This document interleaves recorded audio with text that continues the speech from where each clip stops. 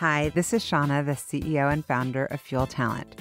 One of the things I have loved most in my 25-year recruiting career has always been the stories that people tell.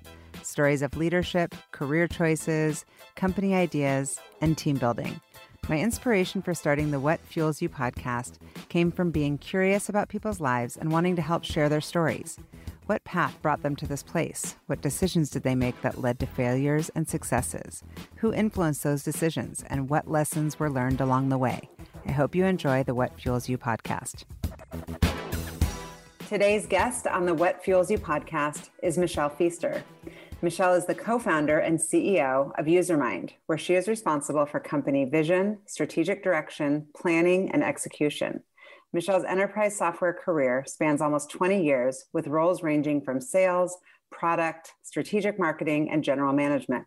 Before founding Usermind, Michelle was VP of products at Apptio, where she drove product strategy, defined the category and discipline of technology business management, and helped grow the company from 30 to almost 400 employees.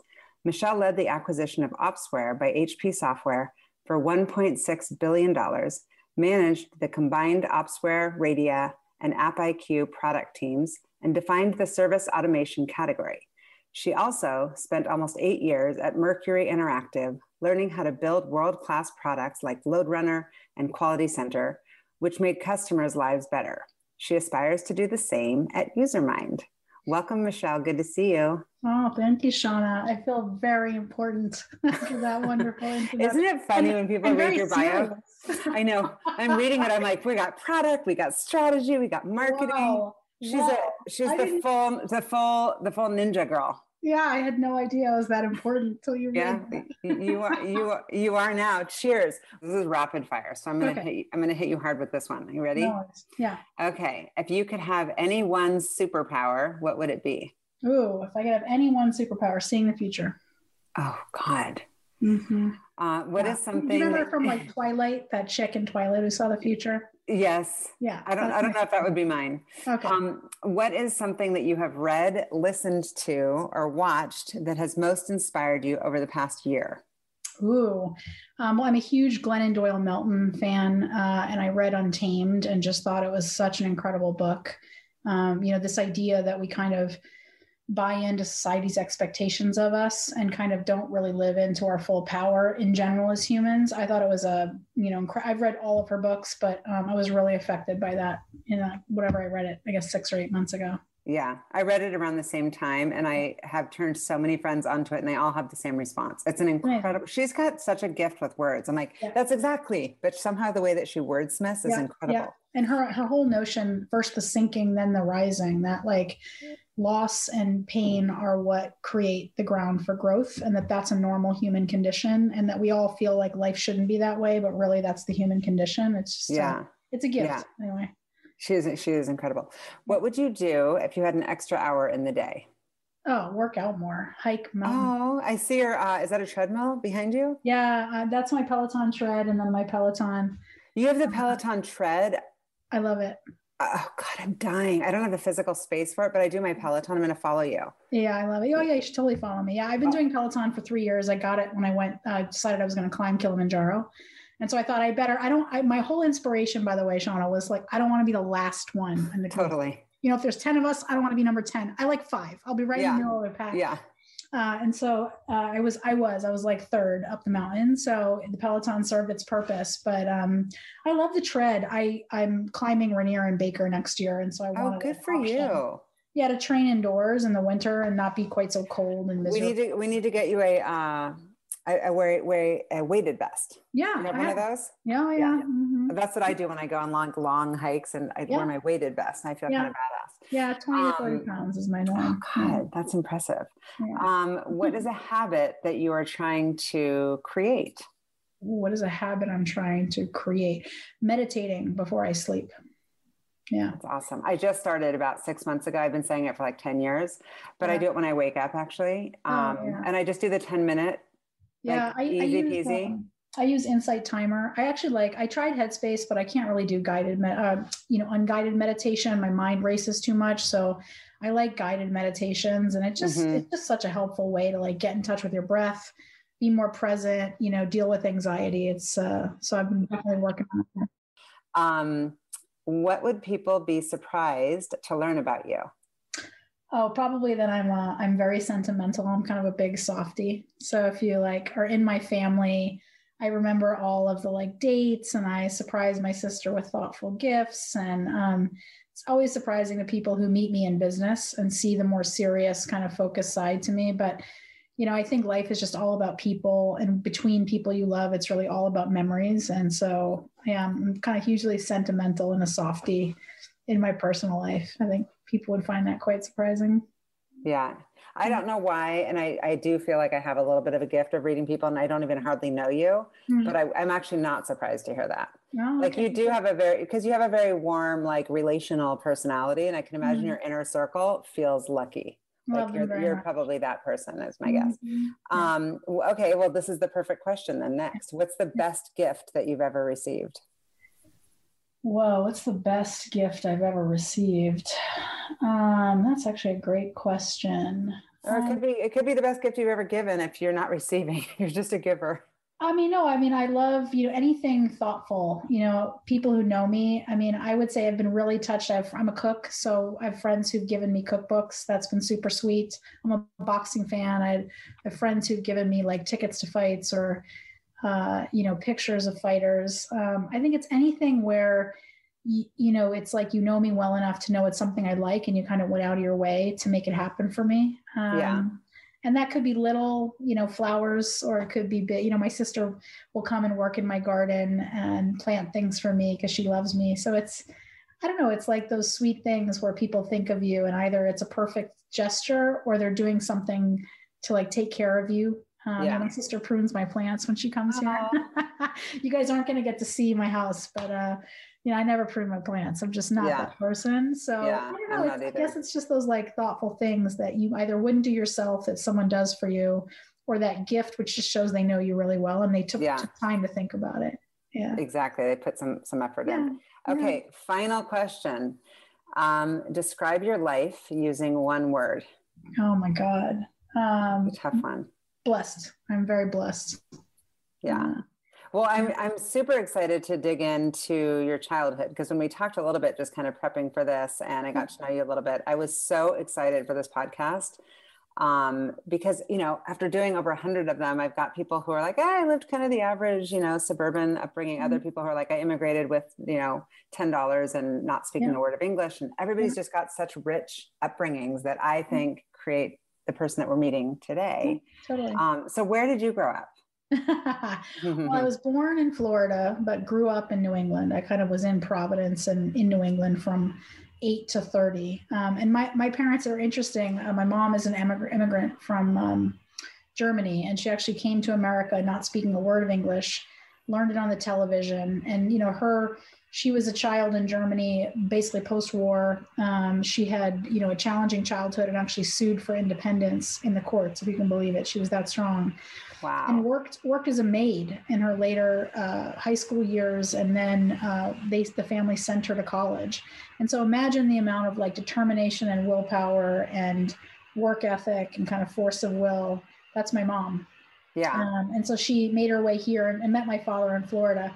And my father he's an English professor, and he's really an artist and kind of I would say an incredibly sensitive soul. And so, I think I got, my urge for creativity came from my father. The fact that I've ended up in product and kind of building things that don't exist. I don't paint, but I guess I paint and create through software. And then I think, my kind of work ethic and ambition and drive came from my mother. Yeah. But so they were incredibly intelligent, interesting parents who gave me the gift of reading and words. And, they divorced when I was 8, and my mother brought us up to New England. And so I guess I grew up kind of a scrappy kid in New England, in Providence. And I remember being in 6th grade and kind of making the decision that I was going to work really hard and get into Harvard and get straight A's and get a great job and get my family to financial security. Because wow. Wait, what grade? How old were you during this 5th grade? I was in 6th grade. Yeah. I had this master plan that I was gonna, help my, because both my parents, when they divorced, it's like a lot to, my mom was raising 2 kids on a nurse's salary, my dad's a teacher. And so, I think we didn't grow up certainly, poverty line, but we certainly weren't wealthy. And I think I just had this kind of desire to my goal to go to school was very much to create security for my family. So wealth for the sake of security, not because you were trying to well, wait, the kid next to me has the new shoes and I don't. Totally. More I want the feeling of being wrapped around something that feels secure. Yeah. And, my mother, it's funny, she was a nurse for a lot of my childhood. And then she decided she hated nursing. She wanted to do something else. And so when we moved to Rhode Island, we bought an old house and renovated it. And she went into construction. And so kind of from when I was, 12 to basically through high school, I worked for her and learned how to renovate houses. And, so cool. Yeah. Gained a lot of appreciation for kind of working with your hands and, such a confidence booster too, to be able to create like that. Yeah. To know how to do it. And, so, I think my parents gave me so many, incredible gifts. Did you know in 6th grade when you're talking about, I just got to get to the next level, I got to go to Harvard. Did you know that you were smart? I probably, yes. I was always kind of in gifted programs and, that's my mom. I think got that from my mother. Where school, you're one of those kids school's just easy and I can kind of show up, or you worked really hard also?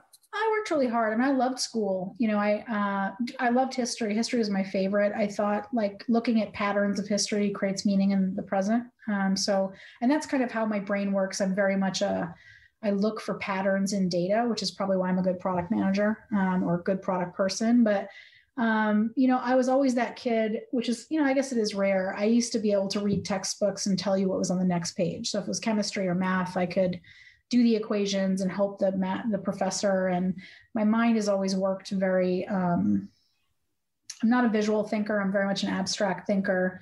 So yeah, I think I definitely, but I feel where I grew up, being a nerd wasn't a plus. I wasn't, I think it created a lot of social challenges. So there was beauty to it. It really unlocked my life path. I think if I didn't have the kind of intellect I have and, the ability, I've gotten a bunch of unconventional breaks in my life that led me into tech and have kind of led me to where I am. So I think my intellect has paid off, but man, at the time in high school, I was just that kid. I was I don't know why I don't fit in. And, I'm shy and I'm nervous to do all these things. So, I think now, I've had to learn that, right? There's no way to be a founder and CEO without learning how to, all the time I deal with people I don't even know, but yeah.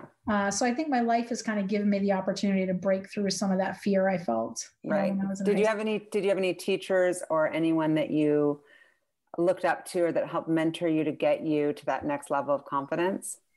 I have one teacher. When I was in the 5th grade, I broke my wrist and fell out of a tree. And my teacher's name was Miss Cavis Mitson. And she was incredible. I just remember she was beautiful. She was our all-day teacher, and back when you had an all-day teacher as opposed to subject teachers. Yeah.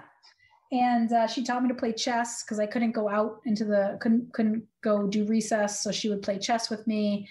And she was the one, she wrote me a note and I've kept it my whole life saying, you can be anything, an astronaut, a president, whatever you want to be, put your mind to it. And so she gave me the gift of acceptance, and really telling me this is a special thing. And it's funny, obviously much later in life, I met, Ben Horowitz, who's become my mentor. And, I feel like he gave me a lot of the same things, right? Seeing my strengths, seeing my flaws. He once said to me, Michelle, some people look at you and see your flaws. I look at you and see your beauty.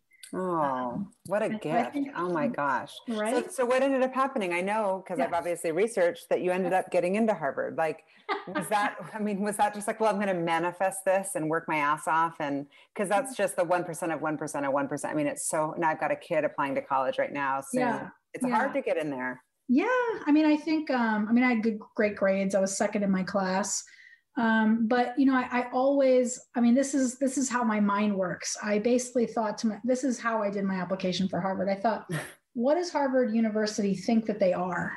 And I thought they think that they are a Renaissance place and the people they want to accept, they want to create a community of Renaissance people.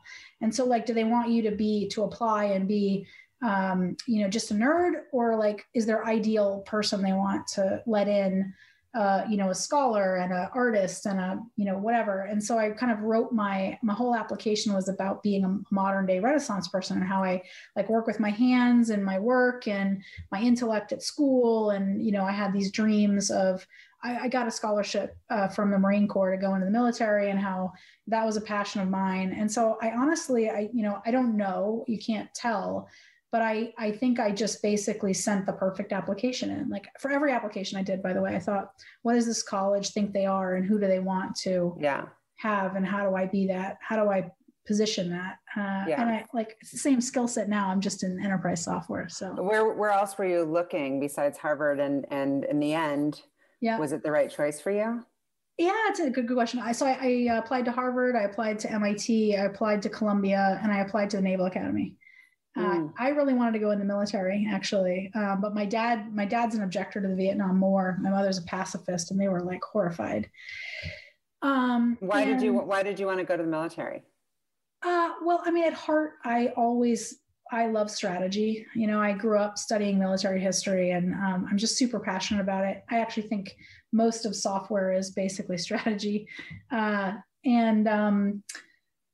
I thought it was noble. I would have loved to like put my mind to the service of my country. I admire people like Petraeus and Mattis. And I think that would have been probably a good life for me, except that, so I got a scholarship, by the way. I got a scholarship into Harvard. I got a scholarship from the Marine Corps. My parents were like, they wanted me to go to Harvard and said, just take the ROTC scholarship. Like, don't go to the military academy.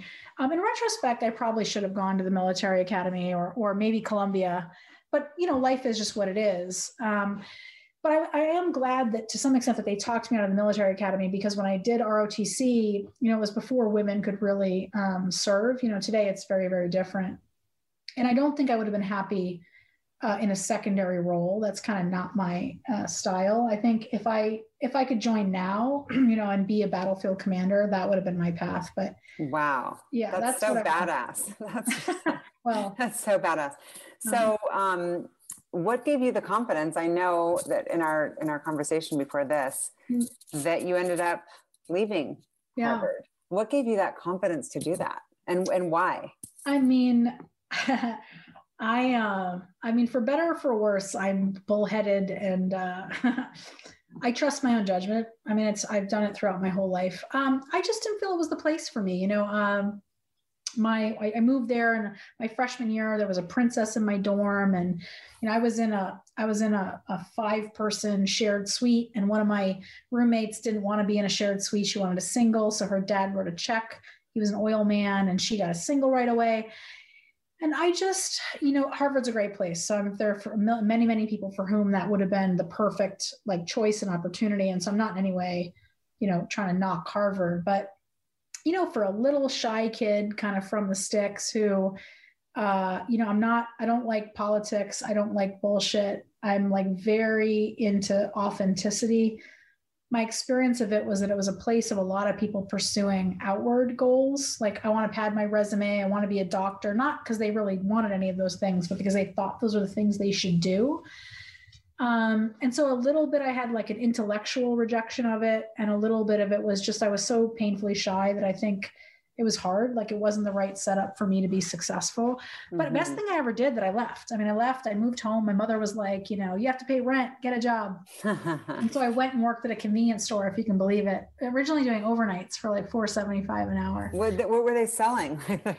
I mean, it was a gas station, like a Shell station. I was like, taking the gas bills and selling Diet Cokes and cigarettes. And wow. And was that a moment, like a very clear, because based on how you're describing yourself, and I've always wanted to be more like someone like you, I do trust my gut, but I tend to get everyone else's like input too, before I can actually make any sort of big decision, like leaving Harvard or something like that.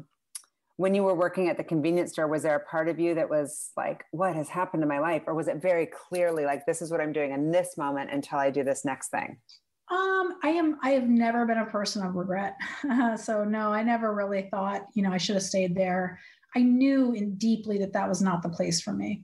Not regretting leaving Harvard, but more like, is this my destiny? Where do I go from here? Yeah. I mean, it's funny. So I worked nights, then I worked days, then I managed that store, then I managed a bunch of them. So I was kind of just organically kind of like letting my life unfold. And, I think all of us, maybe your early 20s are like a time of angst. They were for me. I was like, what is the meaning of my life? Totally. And what do I want my life to be about, like being wealthy, or like, is it all about like working with my hands, or like, I just had a lot of like high emotion in my life. I don't know if anyone can relate to that. I can relate to that. I moved to New York in my 20s, and I say to everyone, because I kind of was thinking maybe going to college there, and I'm like, I would have broken me at 18, because you go to New York and you're like, am I an uptown girl? Am I a downtown girl? Am I a partier? Am I a conservative girl? Like I was and I actually went to a therapist who was like, you're all of those things. And I was like, I actually like that. Thank you. Yeah. Because I am all those things. It's honestly, I think it gave me it gave me a lot of appreciation. I managed a lot of people. I hired a lot of people. I fired a lot of people. And it really taught me like that two things I think that I've lived my whole life really, really deeply believing. One is, I call it the books and covers principle of hiring, is a lot of the people who show up and look perfect aren't the best hires, so I'd get kids in high school. This is, gas station. So like these like very handsome kids from high school who were terrible workers. And then people in their 50s who were, kind of grizzled and had hard lives, and they would work their ass off to have, and like care a lot about their quality of work. And so it taught me to hire for internals. Internals, like, you can't change people's inner drive. The core things people bring as a person to the table are not, they're not that negotiable. You can manage and teach skill, but like drive, ambition, motivation, integrity, core. So that was a good learning. The other thing I really kind of realized is, there for the grace of God go I. Like, I think so many people, I look around in my world, and, in tech, we're blessed, and we're certainly in the 1%. And, we have the freedom to like quit a job and have jobs tomorrow. Maybe not as a founder, but in general, like tech, being in the world I've ended up in, is an incredible amount of autonomy and life freedom. And I just think that so many of us who succeed and have this like a financial security and success forget that, like, but for a few turns in my life could be very, very different. And yes, I've worked really hard. Some of it, like, I didn't choose to be smart. I got lucky. And I have worked really, really hard in my life. And so I'm not minimizing, the idea that we all do create our own destiny, because I firmly believe that. But I'm just so deeply grateful that I think, there's so many amazing people I met in that time of my life who were like good people who worked so hard, who just didn't have some of the advantages I had, didn't have my smarts that I didn't do anything to earn, or didn't have two educated parents like I had. And it's just given me so much appreciation, maybe for kind of the breadth of lives that we all live. And I don't know, maybe a determination. Well, especially probably this past year. I know that for me, I feel more blessed than ever to be able to, like, quote unquote, like, make money behind a computer. 100%. Like, we don't have to be like on the front line. We're not essential workers. We're not essential workers. Yeah, yes. I think people are more aware than ever. Nor did our livelihood get ended by the pandemic. Right. So I don't know. It just really gave me a humility, and I needed that humility. That I've tried to take with me through my life. If I can. Well, I'm sure it serves you very well as a CEO now of a thriving, tech company. So how did you even break into tech from the convenience store? I know you started out as a systems engineer, but how did you even know what that was? Oh, so my partner at the time, it's always how, love changes your life. So of course. My partner at the time was in inside sales for a software company. And one of the ways she sold dev tools, tools to developers. And so she would read help wanted at various companies to see if they were using the tools that she could then like indicated they might need her stuff. She calls me up at work one day and she says to me, Michelle, I found the perfect job for you. And it was this advertisement for a tech company called CompuWare, which was a $1 billion mainframe company. The CEO, Pete Carmanos, owns the Detroit Red Wings. So he's like a big success story in Michigan.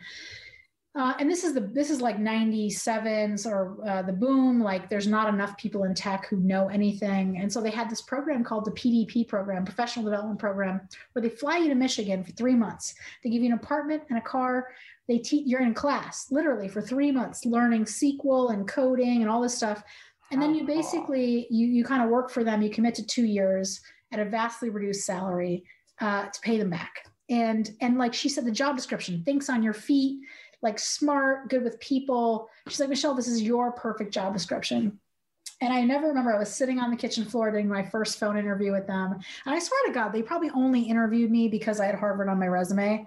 But well, they, it helps. I mean, it definitely helps. Right. It helped. But so they invited me to go, do an interview. And I remember going there and interviewing, and part of it was a presentation. And I've always been good kind of on my feet. And I got the job. And it like literally that was one of those one-way doors you walk through. Your whole life is just totally different on the other side. And so they taught me how to code and how to, write SQL. And, I'm not a developer, but I basically got, technically dangerous through that process, and got my job in pre-sales and moved back to New England. And, my whole life has really been shaped by that opportunity that they gave. Oh, for sure. And it also has probably made you, knowing like the origin of coding and how, even though you're not a developer, makes you such a more fierce product person. Oh, I'm way more technical than people. Right? You can like, don't bullshit me. I actually know how the mechanics of this stuff. Yes, I have an allergic reaction to bullshit of any kind. That's awesome. So because it's changed the trajectory, tell me about some of the highlights of your career. And I know that you mentioned Ben Horowitz. Yeah. Where did you intersect with him? What an incredible mentor. Yeah. So I worked at CompuWare for 2 years, super suit and tie place. I kind of knew I didn't fit in. It was really straight laced. And in case you haven't picked it up, but I'm not exactly like a rule follower or like the most hierarchical individual in the world. But I got lucky. I mean, I was taking some deals. They gave me this testing product line, and I was taking deals from the number one player in the market, and they headhunted me. And so I joined a company called Mercury Interactive, and that changed my life. I spent 8 years there, half the time in pre-sales, half the time in product management. And honestly, it was my time in pre-sales was pretty cool. I ended up working with some of their strategic accounts or big accounts. And so they wanted to work with us on like a 3-year roadmap with Mercury. And so it would be like, hey, I'm trying to offshore all my testing to India. Like, what's the plan over 3 years? And so I ended up working really, really closely with the product team. And as a result, got asked to join the product organization and talk about another pivot point of my life. That's when I found my calling, which is, finding gaps, finding problems that people have and solving them with software. And so that was, another big turning point in my life. And so, Mercury ends up getting acquired by HP. My boss calls me up and says, hey, HP has this really kind of broken data center automation business. They've acquired all these companies. Just to date myself, this is when virtualization is like the hottest technology in the data center. And so as a result, people were trying to automate like deployment. They needed to actually have software to do automation that they hadn't needed to before. And so I took over this. My boss was like, hey, it'll be great for you. Like you're a visionary, but it's like everyone's focused on it. It'll be great for your career. And so I decided to do it. I was actually quite scared because I didn't, I was in pre-sales at Mercury. And so I knew products and I could be a PM. And so I thought, well, you're going to find out if you're a really good product person. If you can do product on this business that you don't know anything about, you'll be fine. And I took it over, and 2 weeks in, I basically just told them, look, you should either shut this business down or go acquire the number one or number two player in the market. So we had 200 developers. How much money we were spending, I don't even remember, to have number 5 place in the market. And I went to the leadership team and said, guys, I'm confused. The top 3 players, Opsware, BladeLogic, IBM, have 80% of the market. We're not going to disrupt this market. Like, we're not going to go from 3% to 60%. Like, we're not an innovative company. So either we don't need to be in this market, we should just shut it all down and put our money into markets we need to own. Or if we need to be in this market, then we should go buy the number 1 or number 2 player and put it in the channel. And that turned into the acquisition of Opsware, which was Mark and Ben's last company. And that became another, giant pivot point to my life. So, ultimately HP decided we need to own this. We and BMC were bidding on the deal, and we got Opsware. And so, and what was your involvement? Because when you say pre-sales and product, like usually that person's not necessarily right in the room with these conversations. Like, where was your intersection? Like, literally? I mean, I drove the whole business case for doing the deal. That's incredible. I was actually, when we were deciding if it was Opsware or BladeLogic, we voted, and I was a deciding vote that it would be Opsware versus BladeLogic. I did not do the negotiations. Corp Dev does that. But I was in the hot, locked, sweaty room writing the press releases. There's probably, if you Google it, I did all the interviews with the heads of people at HP, backing them up on like why it was the right decision. So I mean, no Michelle, no M&A from HP probably. That's amazing. Yeah, it was pretty cool. And then, Ben joins HP. So basically in that deal, Mark Andreessen joins the board of HP. Ben Horowitz takes over as the head of HP software and became my boss. And I'll never forget the first time I met him. I walk into his office and he has all these boxers on the wall. And I'm a huge boxing fan. And nobody likes boxing anymore. And I walk in and, we start talking about, I don't even remember which boxer it was on the wall. But we literally talked, I was supposed to have an hour one-on-one with him to like get to know my new boss. And we talked boxing for like 45 minutes. And you're like, time's up. We've just been the whole time talking boxing. And he later told me, Michelle, I've had those pictures up for, 10 years in this office. And every single person who's ever wanted something from me has walked to those offices and tried to talk to me about boxing. And he said, you were one of the few people who wasn't full of shit. And we just became, incredible friends. He's become a great mentor of my life. And he said to me later, he was my boss. He said, like, you're a crazy inventor. What are you doing at HP? Like, you should be in a startup. And I was just, or you should like found your own company. And I told him, I'm not ready. Like, I've never worked in a startup. What the heck do I know about that? Yeah. But no, he's become a giant force in my life. And of course, Andreessen Horowitz invested in Aptio, which is, is that how you ended up at Aptio? 100%. Yeah. I told Ben, hey, who should I go talk to? I was ready to leave HP. And I talked to a couple companies he was invested in. Kind of funny, actually, every company that I talked to, it was all A's: Aptio, Astrodata, and Actifio. Actifio's IPO'd, Aptio's IPO'd and got picked up by private equity. Astrodata got acquired. So that was a good crop that I was talking to about a product role. But I knew Sunny, the CEO of Aptio, had worked at Mercury. And so I ended up. Well, and Aptio is such a great success story. I didn't realize that you started there so early. Yeah. I mean, I helped invent that category. Mm-hmm. Yeah, that's incredible. And so what were some of your key takeaways as far as your personal successes and failures while you were at Aptio? Oh my God. That's a good question. I mean, I think, look, it was such an incredible opportunity to build a company from the ground up. So, Sunny, was a serial entrepreneur, and watching the company get built, when do you hire salespeople? How do you make them successful? How do you refine your go-to-market persona? When do you hire a CMO?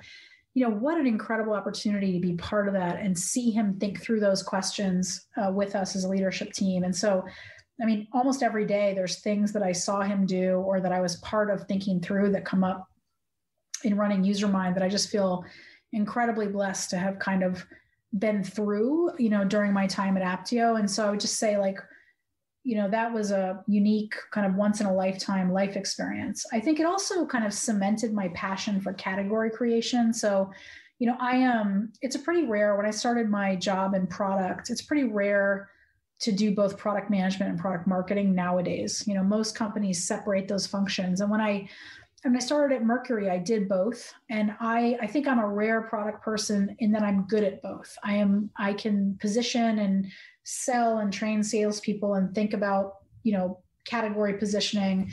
And I have a huge passion for feature design and kind of product strategy. And that is a skill set that lends itself to category creation. And so I think, Aptio also cemented that that's my life. That's what I do.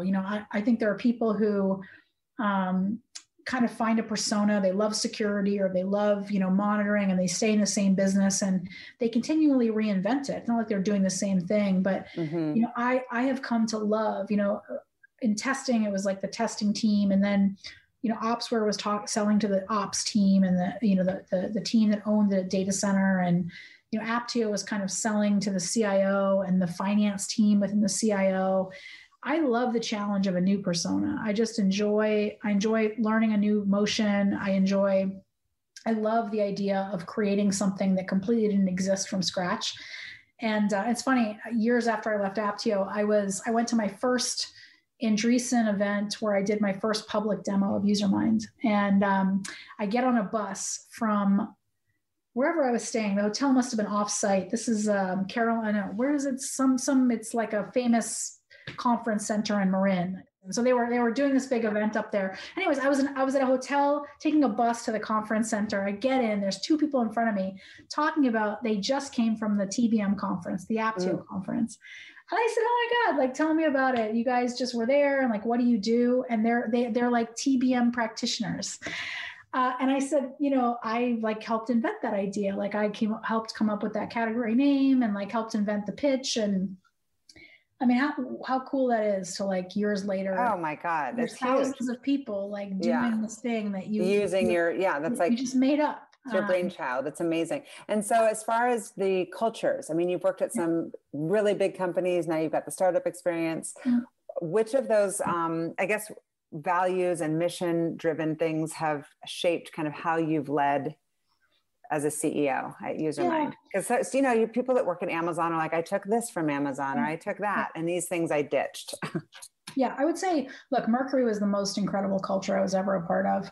It was an Israeli company, but man, it was just relentlessly customer focused. I mean, every day you woke up at Mercury trying to figure out how to win and how to make the customer successful and therefore win, and have the best product for the customer and therefore win. And so I think things I learned from Mercury is just this complete transparency. Sharing. I think really smart people, the more context you give them, the more effective they are. I really admired at Mercury, we had this idea that bad news should go up, which is very counterintuitive. In big companies, bad news does not go anywhere. And Mercury really, really created a culture where it was rewarded to go say to your boss, this is not working, help me solve it.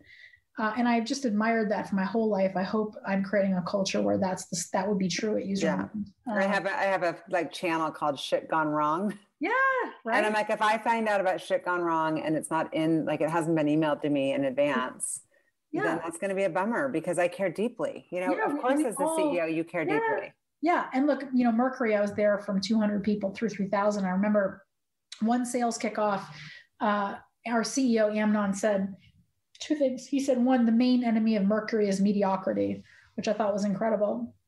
And the second thing he said is, as companies get bigger, like leaders get stupider. Not that they're stupid people. They are just less connected to the day-to-day, because there's so many more layers between them. When you're Michelle and you're 8 developers and I'm doing every meeting with every customer, I know everything. And when you're even, 60 people, I'm not in every meeting. I can't know every single interaction. And so I was just always so impressed with the culture of, surface issues. And honestly, if I hadn't worked there, that was the culture perfect for me. I was the person coming and saying, here's the challenges, here's the opportunities. We should be doing this. We should be doing that. I can't even imagine Michelle being promoted and like given all these opportunities in a different culture. Like my life success is such a unique part of landing there and finding a home where my skills were not only rewarded, but like that was a core part of the culture to be that way. So right. So that one's a good one. And so Aptio brought you to Seattle, I'm guessing. Yeah. Yeah. And you've decided to stay here.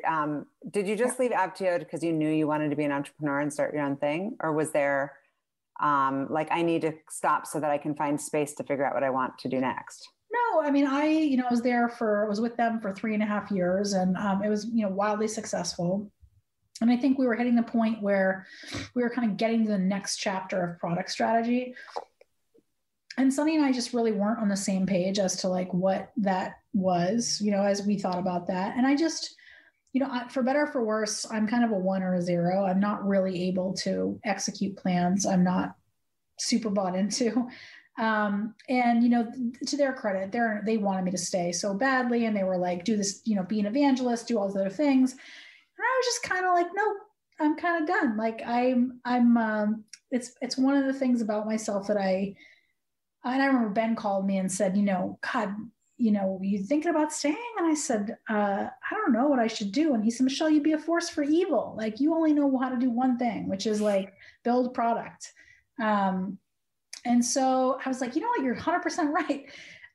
And so I think it was just like the right time. And honestly, it's funny. People talk about departures in startups. Like there are normal chapters. Like I look back and I feel like, Sunny and I have hung out and chatted since, and, I love the guy. I have huge respect for what he's built, but like not every employee in a startup is there for the whole run. Oh, 100%, 100%. So it was just the right time. And I had Yeah. no idea. I didn't know what I was going to do. I literally was like, I remember I took a couple months and like was trying to figure out if I wanted to do another VP of product role or if I wanted to found. And so I literally just did a bunch of networking, which I'd never done in my life. And I was like super passionate about GitHub. I really wanted to go and like run product at GitHub and like help them go from being a dev product to like a full lifecycle platform. And I'll never forget my call because, Andreessen was invested in GitHub. I talked to the COO and he was just like, we don't have product people. And I'm like, what? We don't even know, like we're developers. We like build for ourselves. And I was like, dude, probably at some point you should have some product people, but it was like the shortest interview I've ever had. He talked to me for like 13 minutes and like just had zero interest that he met, a great product mind in the enterprise and like my passion, he had zero interest. So I had a bunch of those kind of interactions, but at the end of the day, I kind of didn't, it was funny. I only met a couple CEOs who I really, really thought I could work for. And I kind of took stock a couple months in and I was just like, what is going on? Why is this? And kind of at the end of the day, I netted it out that I kind of thought I was smarter than all these other CEOs. And, Ben told me, one day you're going to wake up and realize you can't work for anyone. And I thought, well, shit, I don't think I should work for someone. Not that I even, not that I couldn't if I found the right person, but wow, what a rare animal is it that I'm going to go in and really be able to work for them and do good for them. Because if I sign up, it's my job to like deliver their vision. It's not, it's not my opinion. So that was the chicken and egg part of it is, I know I want to found a company. I know I'm going to do this. And then you go and try to like whiteboard and think through ideas, or you had an idea? No ideas. No ideas. So walk me through the idea of Usermind. Well, my process is very structured. There's always a process. I basically think that ideas come out of change. And so I wrote down a list of things I thought were changing, all of which ended up in Usermind. And they all sound obvious now, but 7 years ago, they weren't that obvious. And so it started with basically, I think every front office function is going to be digitized. Sales, marketing, HR, customer service. It's all going to become completely software powered. Awesome. Those teams hate IT. They're not going to let IT build anything. They're going to go buy all that software from SaaS companies. They're going to buy it all subscription. It'll all have APIs, and they're going to form a little tech team to manage it. And so it turns out that's true. Marketing operations, sales operations, call center operations, like all these ops teams became the like shadow IT team for those teams. And I thought, no one's building software for these people. I'm going to go interview them. And so over 4 months, I interviewed about 300 people in those functions. And I found a couple ideas, but the two that are probably most interesting, one that I didn't do. So it was very obvious to me that all the customer data was disconnected and there'd be a huge market, which is turned into the CDP market, customer data platform market. And locally Imperity, plays in that space. But I looked at Segment, who I thought was just like they were going to win. And they just got picked up by Twilio, obviously. And so I thought, well, that idea is too obvious. And so I thought, well, what happens if customer data gets put in one place? Well, then there's a big gap between the data platform and the channels. And so somebody should go build an orchestration engine that basically does real-time decisioning. Like the future is that someone's going to monitor cross-team, cross-channel and make it better. And so that was the idea that kind of sparked Usermind. And you were solo, or you found a co-founder? How'd you go about? I found a co-founder. Yeah, I was super. I mean, I'm not a technologist, so I thought. I mean, everything I read said like it is really hard to do it alone, and so I went kind of through my network. So Sunny's CTO had worked for a guy who was a founder who like sold his company to Mercury, and so I just got recommendations from people. That's awesome. And what about the funding? How did you bootstrap it in the beginning, or how did you fund all the research? We each put in $30,000 to hired a developer to build a little prototype, and then I went and raised around. But my like fundraising is like not reproducible. We put up a web page, and I got inbound from a firm called CRV, who tracks Mercury people, and it was like keeping an eye on all of us. And, they basically put a convertible note down. We pitched them, and like literally in 5 days I had, I don't even remember, $2 million. Wow. And then I called Ben and I'm like, well, shit, dude, I can't take money from somebody else. And so, long and the short of it is we raised like $7.6 million on a prototype, which is literally my God. Like not a reproducible. Wow. Yeah. Mind blowing, right? Yeah. And so did you have any, I guess, I'm guessing the answer is no, but did you ever have any feeling of kind of imposter syndrome in those early days? God, are you kidding? Yeah. They like wrote me this check. And then I remember telling Ben. You're like, well, now what the hell do I do? I remember telling Ben for the first 2 years, I couldn't sleep at night because I took your money in. I don't even know if it's a good idea. And I remember him telling me, it was so funny. I think I closed my first big enterprise deal. And he was like, why didn't you ask me? I always knew it was a good idea. What are you talking about? Oh my God. Well, I was like very much imposter syndrome, like why did people give me this money? But, also I had no idea what being a CEO was like. I didn't even know what my job was. I'm like, do I micromanage? Do I have hands off? Like, I feel like you read all this on some level goodness about like the HubSpot culture code and, all these like how to build this great culture. But at the end of the day, all that's an output to like building a team that builds a product. And so I just don't even I think for 2 years, I had no idea even what my job was and what, and honestly, how terrible that is to say, like I founded my company, I guess early 40s. And I didn't know what I was doing after many, many years in enterprise software. I think that's so common. Yeah. So this is why I think serial founders are so much more effective. Like if you start at 23 and you fail your first couple times and then you make it like even better. But there's just something about, the learning curve of being a CEO. Like there's no job description. No one tells you how to do it. So it probably took me 2 years to even have a clue what I thought my role was. And I remember my co-founder ended up leaving the company. I remember that I was like, I am now a CEO. Like I'm a CEO. And what's that experience? The co-founder leaving. So there's a gap there. So you just replaced the person with a tech leader. I went and got a part-time CTO and a head of engineering. Yeah. Look, I think, it's been, the highest of highs, the lowest of lows. How has it been as far as, many CEOs talk a lot about mental health and the drain emotionally on what it's like, especially when you say you're like sleep deprived the first couple of years? Well, I remember, so first of all, I'm a huge advocate of therapy. I've been in therapy since like the second year of founding my company. I remember, I would say two things. I wasn't sleeping. I was having back pain. I remember going home. So I got an apartment like a block from my office. I thought I'm going to simplify my life, right? I'm going to like eliminate all these distractions, try to be successful. And I remember going home and playing video games. And for anyone who knows me, like I'm the opposite. I'm live big, be outside, like play hard. I'm not a escape, like play video game person. Yeah. And I remember thinking like, what is wrong with me? And so I go to the doctor and I'm like, my back hurts and I can't sleep. And they give me some medications, a sleep medication. I go home and I Google it. It's a former antidepressant that now it's prescribed for sleep aid.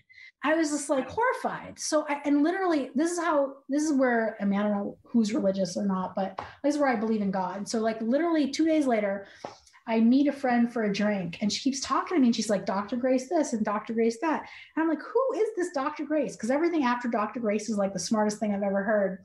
It turns out it's her therapist. And so I was like, this is a God moment telling me I don't want to take an antidepressant. I don't need help to sleep. I need to go talk to somebody and get help. I am not happy. And I remember going to my therapist and saying like, so that started my journey on therapy. Like even just learning to name how I don't think I ever realized in my childhood, I wasn't given the words for emotions. I wouldn't even have told you I knew what I was feeling. I kind of compartmentalized and kind of held down a lot of my emotion. And I like have to say, like being a founder in 7 years, I've grown more as a human being than in my whole life put together. And some of it is you realize that like you can escape your own trauma and your own issues when they only impact you. But when you're the CEO and like when it hurts other people or like it creates blind spots, you just feel like you have to solve that stuff. So totally. I think in that sense, that early fear and kind of like uncertainty of Usermind was a huge opportunity to kind of like find myself and like, not that I take accountability versus just try to like tuck it under the rug. That's a more positive way to say it, to own it, to own it and try to figure out how to come from a place of strength in those scenarios versus like not. So I mean, it's been incredible. I always say to people, like, even if the company failed, it's been the greatest choice of my life to found. Oh, that's amazing. And so how would you describe all of these lessons, the work experience, the Harvard, just all of it, your whole story kind of creates who you are today. So how would you describe your leadership style today? Oh, I think, the number one reason people work with me and for me is I am an incredibly authentic and real human being. And I think that means like creating room for failure, like being really open about the things I missed in the company or that I'm struggling with. But it also means being unafraid to like push hard and have a vision and be unapologetic to try to like drive for the future. And I think the more comfortable I've gotten as myself, the easier that's been to like just be who I am and feel comfortable about it. I also think that it's changed me a lot in that I think when I was earlier in my career, perfection and a fear of failure can really motivate you to, if you're unforgiving to yourself, you're unforgiving to other people. And so I would say like earlier in my career, I wouldn't say I was like a taskmaster, but I was like a micromanager. No, just very intolerant. Like I demanded perfection and I drove it out of people. And people who worked for me would say they came out of it like knowing like they could do 10x more than they ever thought they could do. But I wasn't particularly interested in being super like warm, fuzzy or kind about it. And I think I've just like, there's something that's just shifted for me. And it's not, I think I have the same high expectations or close, maybe not quite. What a great combo meal though. You're like, I'm demanding, but I'm also empathetic. Yeah. I think I just have so much more, both patience for myself and therefore patience for other people. But like, honestly, often it's not a problem of intent. There's like trying to diagnose why things are working or not working is not often as simple as I think I made it out to be earlier in my life. So interesting. Honestly, you're never done learning how to lead and manage. I feel like every time I feel comfortable, the company gets bigger. And then I'm like, well, shit, I don't know how to lead. Like there's all these new problems. So yeah, totally. More people, more problems. Yeah, for sure. Yeah. Okay. So you've raised some significant money. And obviously with that comes board members.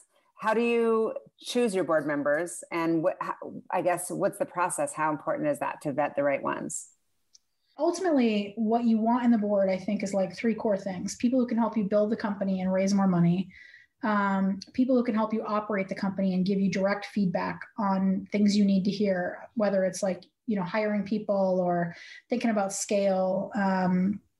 And so that's some combination of individual experience they bring to you, but also your board dynamics that you create. And then the third thing is like, how much work can a board member do for you outside the board meeting? Like everybody wants to meet Ben Horowitz. So, Ben can literally close people for me and, help me get intros and get meetings. And so a lot of the impact of a board member is felt outside the pure board. For sure. The strategy of it alone, and helping you build the company. So, I would say, look, I think like if you're thinking about building a board, some of it is you definitely want to get heavy hitters because people want to, Andreessen, Sequoia, Benchmark, Excel. That's as much about fundraising as it is about the board member. But I think it makes it easier to build your company. Customers want to buy from you. Like there's a lot of value if you can get to that top tier VC money. It gives you a lot of blessing. Yeah. Well, it's like getting Harvard. Yeah. You got it all. I think there's some goal to have a combo of like really experienced board members and less experienced board members. Experienced board members give you a lot of value in the board meeting. Sometimes less experienced board members work harder for you outside the board meeting. Yeah. Interesting. I think you want a diverse board. You're trying to bring different viewpoints that help you build the company. But at some point, it's a little bit like art and science. There's some combo of like firm and partner. I would say, look, if I could, if I've learned anything and I was doing it over again, I think a lot of people invested in Usermind because they believed in me as a founder. If I was doing it over again, I think I would bias more to people who believe in the market. Not that that's a good or a bad thing. It's just, I think that, if I look at my board, it's more people who believe in me than have expertise in my market. In your market, if I was thinking about doing it over again, I probably would have tried to find a VC with deep experience in my space where they could be like, hey, we've seen this 5 other times in our portfolio. Here's the playbook. Here's what you got to do. So that'd probably be, if I was doing it again, a thing I would tell, younger Michelle is like, that would be a valuable lens to put on the board that I didn't. Right. And so what's your long-term goal with UserMind? Like where will you be like, I feel like I kicked ass and I'm super successful? Well, I think it's all relative. Number one, 7 years in, we've created a category. We're a leader. There's a Forrester Wave. It's called Journey Orchestration. We're the leader. By the way, Adobe released a product called Journey Orchestration. So like some giant company copied my idea and tried to rip it off. I would say like there was a question for me for a long time. Like, was I right? Is the category real? Is the idea good? I think we've checked that box. Like, can you take it all the way to going IPO? Like, I think for me, it's not, I've never been motivated by money. It's like, how big a company can we build where we feel really good about what we're doing for customers, where we feel it has tremendous integrity. And I always say to people that the thing you can't decide or predict is like, if the customer decides they want to buy it from a bigger company as part of a larger suite, then, I'd rather land it and make my customers and companies successful. Right. And so I think, look, there's early in the life of a company, you never know if you have anything. Like, can you get to a couple million in revenue? Is your idea any good? Do people even want it? I feel incredibly blessed that we've like checked all those boxes. Like 1% of startups actually have a yes to all those things. And we've gotten there, and maybe even less get to like leadership in a category. So that's pretty incredible. And now I think it's really like, I want to build a great team. I want to make our customers wildly successful. It's enjoyable to like try to grow the company. And, is that like, box as an outcome, or is that, becoming part of a larger company? Like, honestly, that's less important to me. I always say to people, the most important thing is that it has integrity, that everybody who came to work at UserMind said, hey, I came out of it a better person. I learned a ton. I grew a ton. I hope that every customer that bet on me is like, that was a good decision. Yeah. Well, I can tell you, I don't see a lot of resumes coming out of there. You're doing something right. As a person who's doing recruiting, I'm like, I'm not seeing a lot of UserMind candidates come across our desk. And anyone that I do know that's worked there has had nothing but great things to say about you. And just, we overlap a little bit in the community. Everybody thinks the world of you. And I'm super honored to have you on the podcast.